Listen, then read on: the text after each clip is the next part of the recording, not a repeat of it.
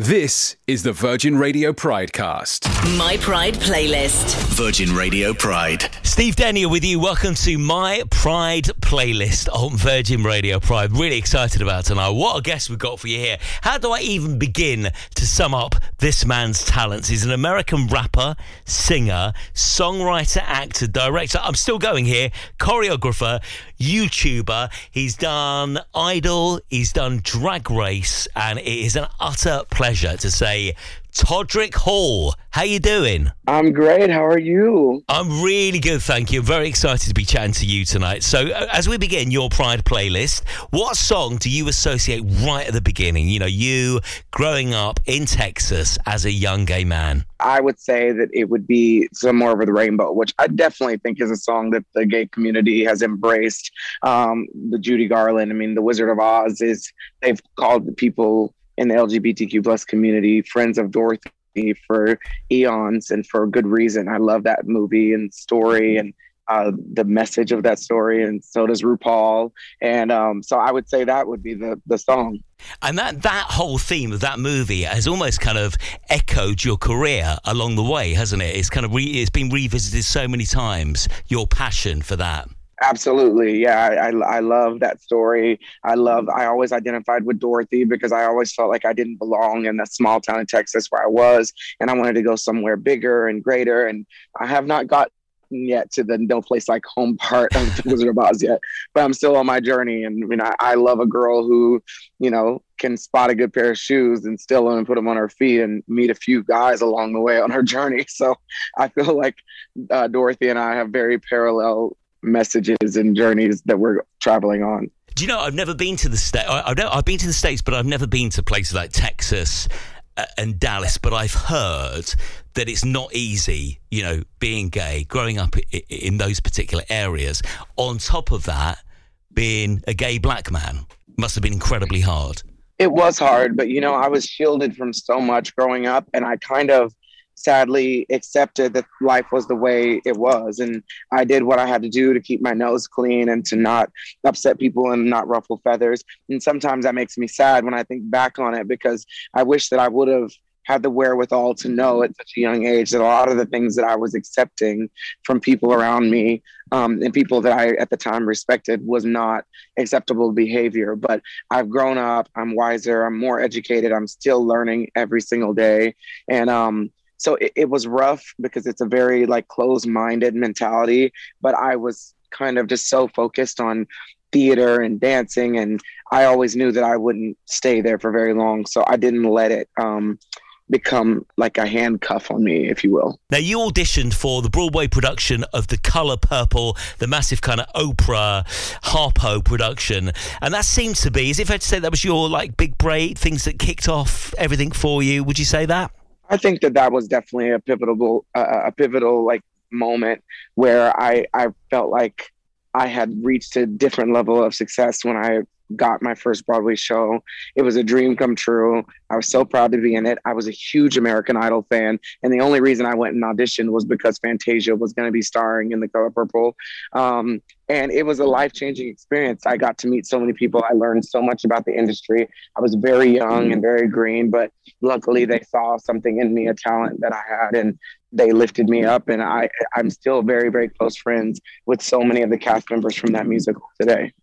And you touched on the American Idol period. The audition was, I watched it just a couple of days ago. It was incredible.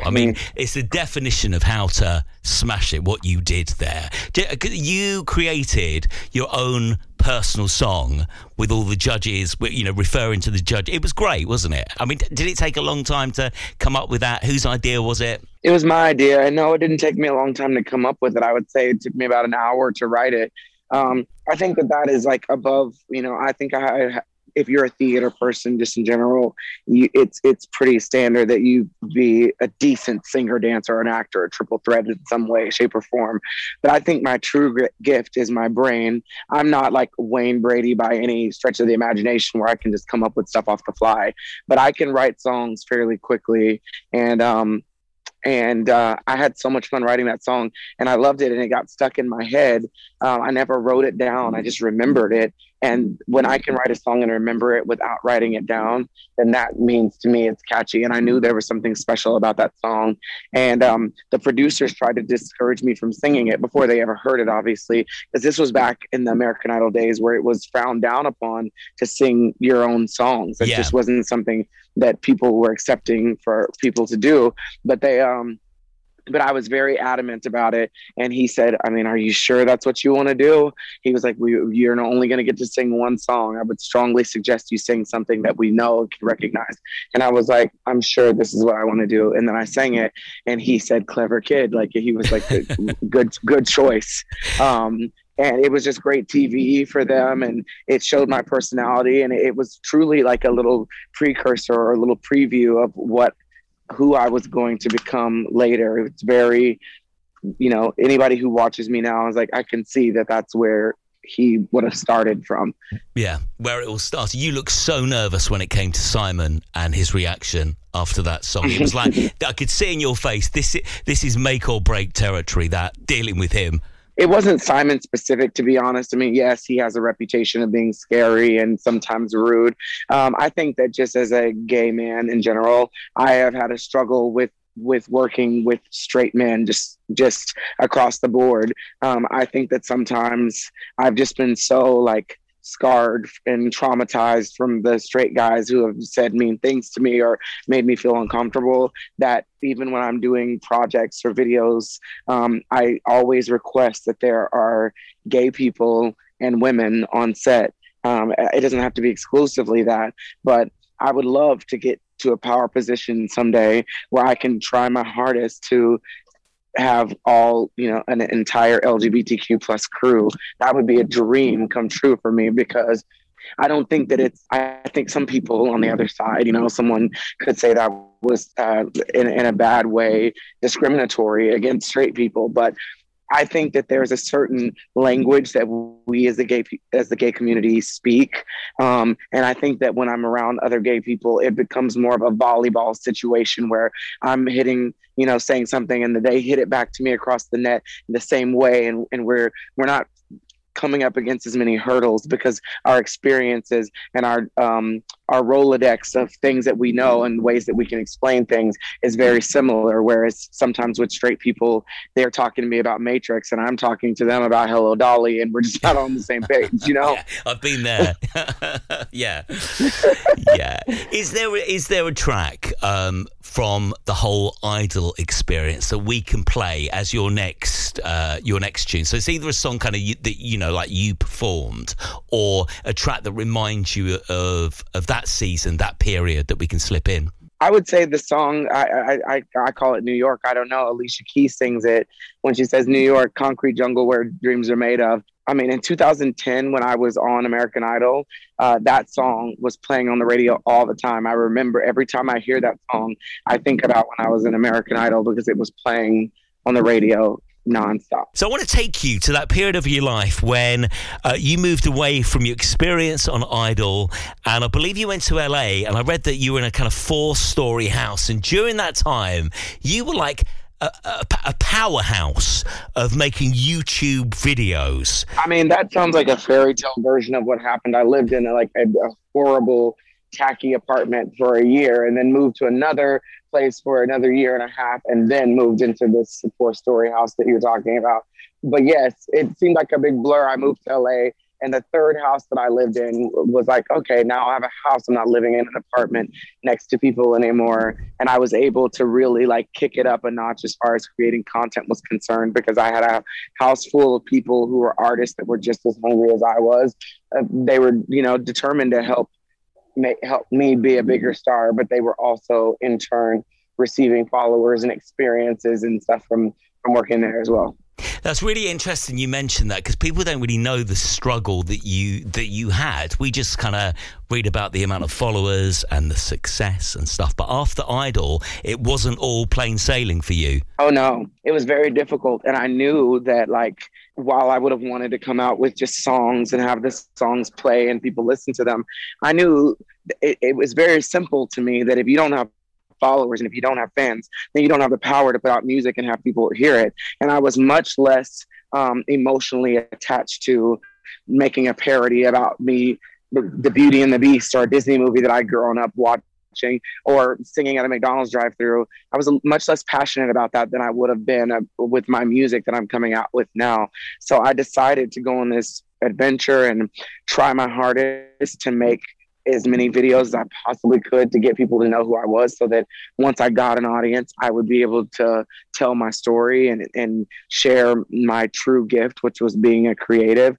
But if I had known how difficult it was going to be and how long it was going to take, because it took so much longer, I watched so many people do it. But I think that being on American Idol and then starting my YouTube career were the first times that I realized that being Black and being gay in America were going to come with huge disadvantages, especially at that time, because I could not, for the life of me, I could figure out how to make things go viral or whatever. I couldn't for the life of me figure out how all of these white artists were doing way less, were less talented, couldn't sing, couldn't dance, couldn't act, didn't have a crazy personality, weren't that smart, weren't that witty, but they were able to get millions and millions and millions of views by doing the bare minimum. And I don't think that they would even understand it. They're like, wow, this is just happening to me. And that was my first, before I knew that there were like privileges and advantages associated with skin color and sexual orientation.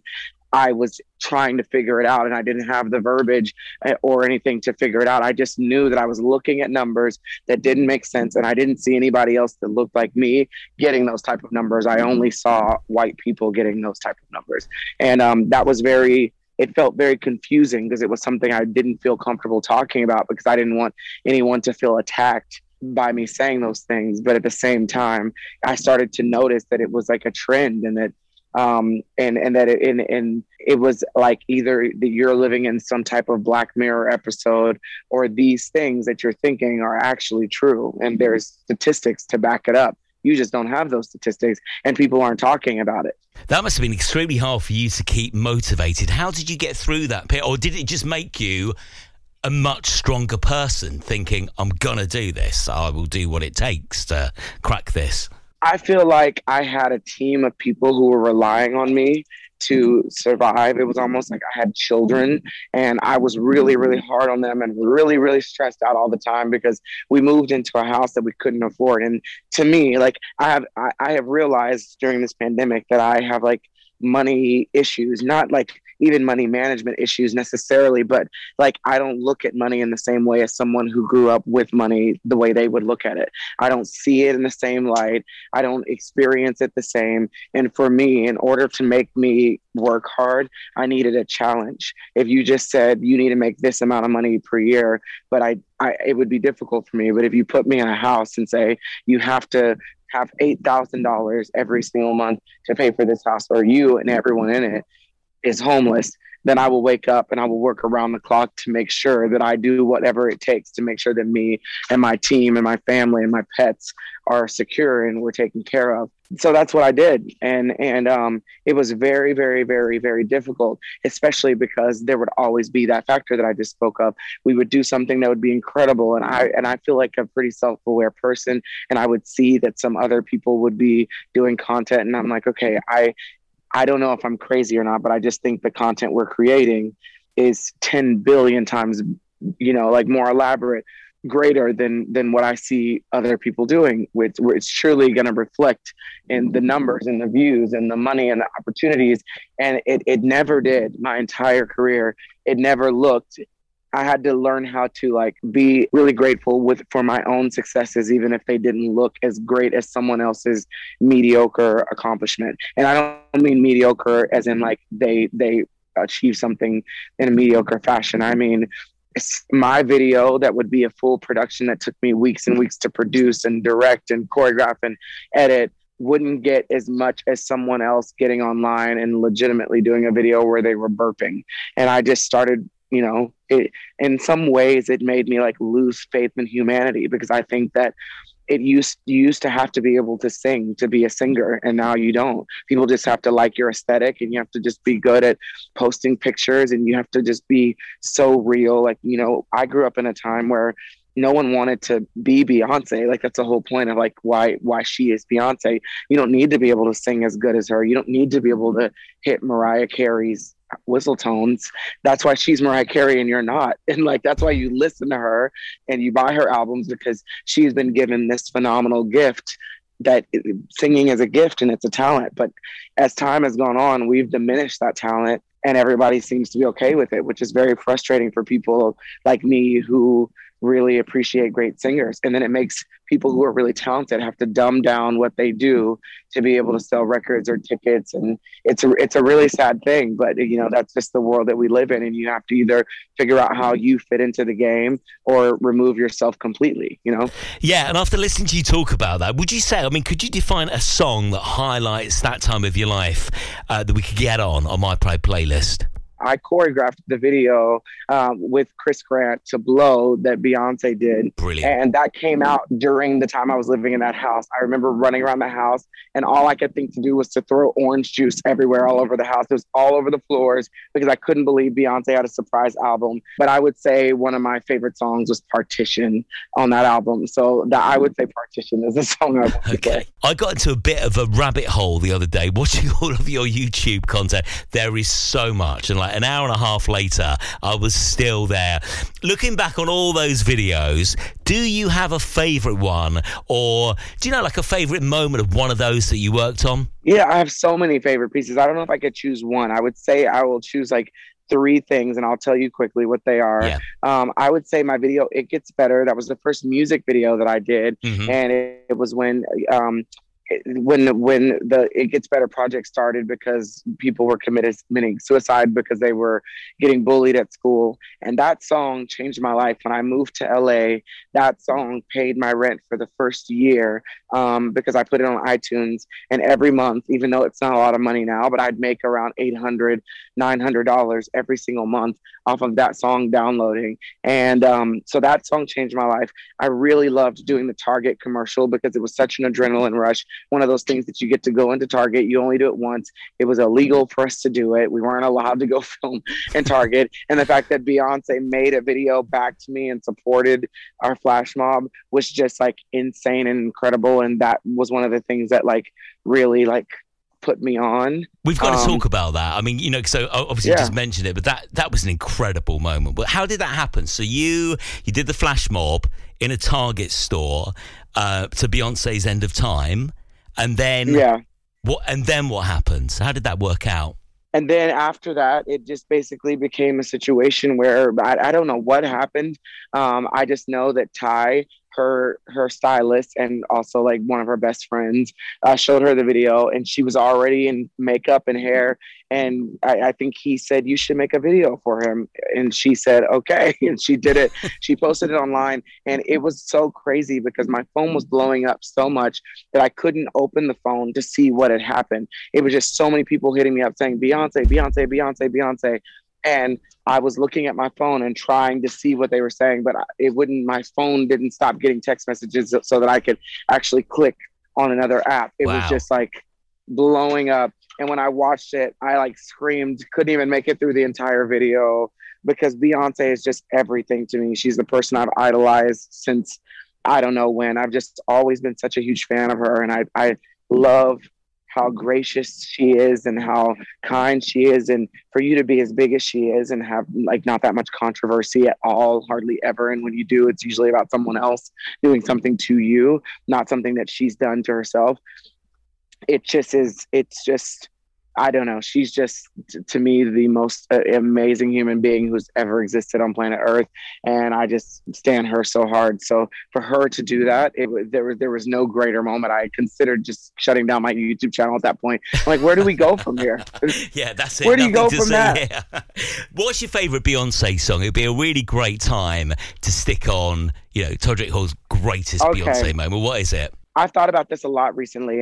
That's a very difficult question to ask as well. But I would say I've decided that if Beyonce were to ever sing at my wedding, I would want her to sing either 1+1 or EXO. So I'm going to go with the song EXO. If you're a Beyonce fan tonight, I bet you are loving My Pride playlist with Todrick Hall on Virgin Radio Pride. I'm Steve Denyer. We spoke a moment ago about that insane moment when Beyonce noticed you. What was the reaction like, back at home with your folks and the people you grew up with as a kid in Dallas and stuff? Did they think, wow, the boy's done good. The reaction was just like, we can't believe this is happening. I mean, when I tell you, if you could have the time to zoom into a map to find Plainview, Texas, I think it'd be hard for you to find if Google wasn't a thing. And it was just such a small town. It would have never been something I would have ever in a million years dreamed that I would get to meet her or work with her or whatever. So everybody was just blown away. It seemed surreal to them. It still feels not real to me. Even though I was there, I experienced it. I watch it sometimes just to make sure that it's a real thing. But it just didn't seem real. It was every single time there was a moment where I almost gave up, there would be something else, another mile marker, another benchmark to be like, something is special about you. You cannot give up because there are people out there who need to hear your story. And it gets really, really hard. There have been so many times where I see the type of I worked so hard to try to be an advocate for the LGBTQ plus community and for the Black community. And I receive the biggest amount of hate from my own community. And that feels not great. But when I go to my shows and I meet the little kids that come up and say that they came out of the closet because I existed, that they are not ashamed of who they are anymore because of music and lyrics I've written or things that they've heard me say, and that they are still alive and breathing on this planet because something that I did, which I don't get it. I understand why my haters would be like, I don't get that. But the point is like, I believe that it's true because I've had so many thousands and thousands of kids tell me this. And if you're an artist who can change people's lives and save people's lives through your music and your work, then, I mean, there's literally nothing that could be better than that. That's why, I will admit I got into this because we all like attention. I think every artist is functioning on some level of narcissism. But once I saw how it was impacting people's lives, I realized that this was like bigger than me, and it was a calling, and it was something I needed to continue to do because there weren't a lot of people who were crazy enough to give up their life and their existence and their social game and every person that they would want to hang out with to put 150% of their being into their art. Not a lot of people are willing to do that, but I am one of those crazy people. This is all I eat, sleep, and breathe performing. It's all I love to do, and it's super important to me. And that's why I'm so dedicated, and why I can't imagine a world where I would ever not be doing this. Do you have a message for anyone who's listening to our conversation now, listening to Virgin Radio Pride, and one of those people, a younger person or somebody who hasn't, somebody who's scared or frightened to be the person who they are? Have you got like an inspirational kind of message that you can give to somebody like that, somebody who was in the position that you were in way back when? I would say, and I've never said this what I'm going to say before, so I hope this analogy makes sense, but I think that the cruelest thing that people can do is tell children we are all the same and you're all just alike, or to put children in uniform so that they aren't able to express their individuality, and tell people that they should wear pants and skirts based on what type of genitalia they have. Like, those are not real things. They're made up human things. And if there was a kid listening to this today, I would say we as human beings operate in a world where we try so hard to fit in and become a sheep when we might be a unicorn or a centaur or some type of cool Loch Ness monster or something. You should not try to make yourself fit in. You should try to embrace the things that make you stand out. And you are the only person in the world who has to believe in you. You could have the craziest idea. Taylor Swift sings a line in her song that says something like the greatest films of all time were never made, or the greatest stories of all time were never told. And I think that's true. I wish that we could go back in time and hear the stories and songs and great ideas and concepts of people who are no longer living on this planet because they chose to silence their voices to try to fit in because regular people weren't able to understand them. So if you're somebody out there who has big dreams, just know that like you don't need to be like anyone else. You only need to be like yourself. And every single thing about you that makes you different, that you try to cover up to look more like someone else, are the things that you should highlight. You should embrace them. You should like fall in love with those parts of you, because those are the things that are going to make you special. And sharing your experience, the hard parts of your experiences in life, is going to be the things that helps inspire people, uplift people, make people push for another day, because they know they can do it if you made it through this hurdle. So just embrace yourself, chase your dreams, be unapologetic about how you feel, if you really feel that way, and just know that you're the only person on this planet, in this universe, that has to believe in you. No one else has to get it. You just have to believe in it and know that you can do it. And then I truly believe, if you believe and if you work hard, that anything is possible. Speaking of Taylor, then, so many questions to ask you. You seem to be very close to her, and I know you've worked with her a lot, right? What is she like? I think Taylor Swift is like one of the most intelligent people I've ever met. I always assumed that she was very smart just because her lyrics are very witty. But, sometimes people can spend a lot of time with a thesaurus and make themselves seem a lot more intelligent than they actually are. But upon getting to know her on a more personal level, I started to realize that, like, the lyrics that she said were not things that took her, the amount of time it would take somebody who doesn't possess her gift of lyricism to create. She just is a genius person who is able to take her feelings and has the gift to, like, paint pictures with those feelings, with those thoughts. Mm-hmm. And it's been incredible to get to stand beside her and watch her do what she does. And one moment in particular which really stands out for me, and this is quite emotional to watch, was at the awards ceremony when Taylor decided to pass you the mic at the VMAs. I've got a clip of it here. Listen to this. I love my cast. I'm so grateful to everyone who was in this video, the ones who are here, the ones who are at home. We love you so much. Thank you for doing this with us. I love my co-executive producer, Todrick Hall. I love my... I mean, that's quite a moment. What was that like for you? I couldn't believe that. I mean, I think that's just like a sign of how gracious of a human being she is. I have to say, I've worked with a lot of female entertainers, and I think society really pins females against each other. And the more I'm in this industry, the more I really see it. And I think that Taylor Swift is so brilliant about the way that she shares her spotlight. And I wish that not just people who are in the entertainment industry, but even myself. Sometimes there are moments where I see people and I say, I don't look as good as this person. My body is not as great. I can't sing as high as this person, or as well as this person. And so my defense mechanism tells me, well, then don't ever do shows with that person. Don't be around that person. And from Taylor, I have learned that, like, her lifting up other artists only makes her seem like a bigger, better artist. Mm-hmm. She lifts people up, and it doesn't diminish her star power. It actually makes her star power even greater. And I've just heard her rave about how great she thinks that people are. And I see people in the media put her against Ariana Grande and Beyonce and, a lot of other artists for some reason. And I know firsthand that Taylor loves these women, and she loves women empowerment. She's all about it. And she really lifts up these other artists and praises their work and their talents and their gifts and their voices. And she posted a thing when Beyonce sent her flowers after the Grammys. And it was just such a gracious post that she posted. And I've learned a lot